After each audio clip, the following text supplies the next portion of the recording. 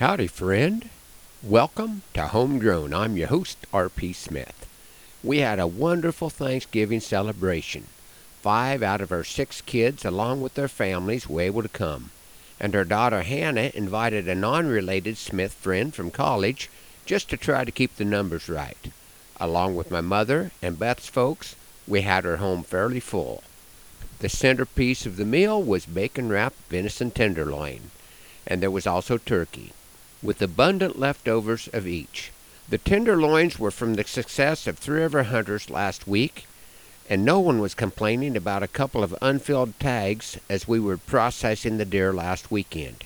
I don't suppose that venison was wrapped in bacon at that first Thanksgiving celebration, and I'm sure it would not have been cooked with the level of technology that our feast was prepared with, from firearms to the smokers. But I'm thankful for their celebration and for ours. This morning I'm going to share a poem inspired from a story in Butcher's History of Custer County that I call The Inventors.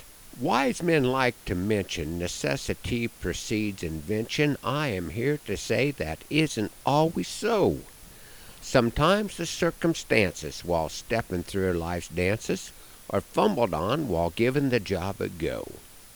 On the plains of Custer County, gathering her wild bounty in the form of native plum and chokecherry, Jess Gandy and his missus tell as a reminiscence of a summer outing ever oh so merry. The year of 1881, when our story had begun, Jess Gandy from the wagon he had strayed, absorbed in gathering fruit, when he hears his sweetheart shoot, he runs back to the wagon some dismayed.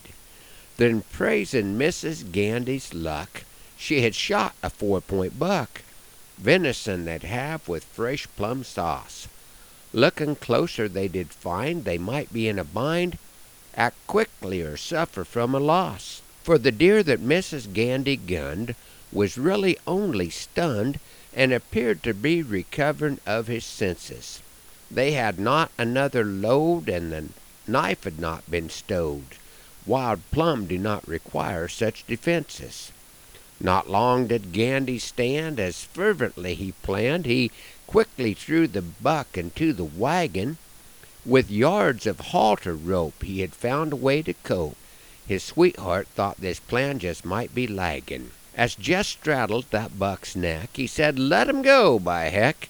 Jarvis Kime's place is just half a mile away." Mrs. Gandy held the horses straight, with no time to debate, for the deer from his slumber now did stray. As Mr. Buck and Mr. Gandy had a match that was a dandy, that wagon encountered each formation of the plains. Gopher mounds and badger hollows, cat steps and buffalo wallers, while freighting a clattering cyclone on a runaway train. The team's fears had been ignited by the passengers' cries excited, the sound of hooves and antlers shredding clothes and wood, and it seemed the worst of times before they reached the home of Kimes, the deer being the only one still looking good. As the team stood there winded, Mrs. Gandy's driving was defended. Jess clung to the buck, wearing ribbons head to feet, and the wagon that had been their pride no longer claimed to either side. All remaining was floorboards and driver's seat. So there you have my story that brings Custer County glory. I've given the facts as they have been presented.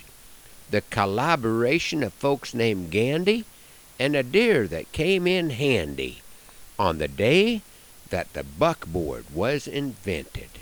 I received some exciting information yesterday that the Old West Days Cowboy Poetry Gathering will be taking place again in 2024 at the same location, Valentine, Nebraska, but on a new date, the last weekend in April.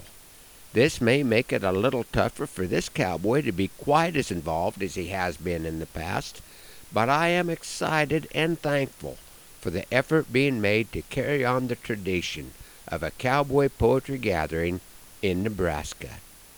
Thanks for your part in carrying on the tradition by riding along on Homegrown this morning. Hoping the Lord blesses you real good today, that He is raining on your place, and that our happy trails cross again soon. I'm R.P. Smith.